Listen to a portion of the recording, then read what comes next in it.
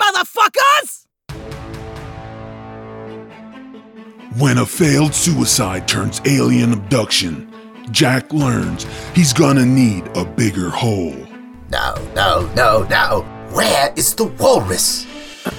What's going on? We will bathe in the blood of our enemies! Determined to die on his own terms, he now fights to survive despite the odds being heavily stacked against him. They tried to take everything. It belongs to me. No need to worry. They never felt a thing. You know what that means! It's a laugh out loud, fast-paced, balls-to-the-wall fever dream not meant for the faint of heart. When do we get to kill people? I'm bored! Such a naughty boy. Take whatever they made and throw them out of here, dumb fucks!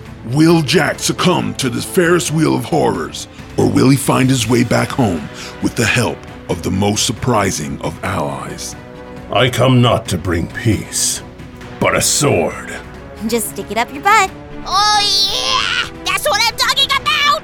But one thing's for certain. It's going to hurt. A lot. Read or listen to Dominion by Nemo for free. Now, if you could kindly remove the metal pipe from my arse over there, I would greatly appreciate it. It's not a good look.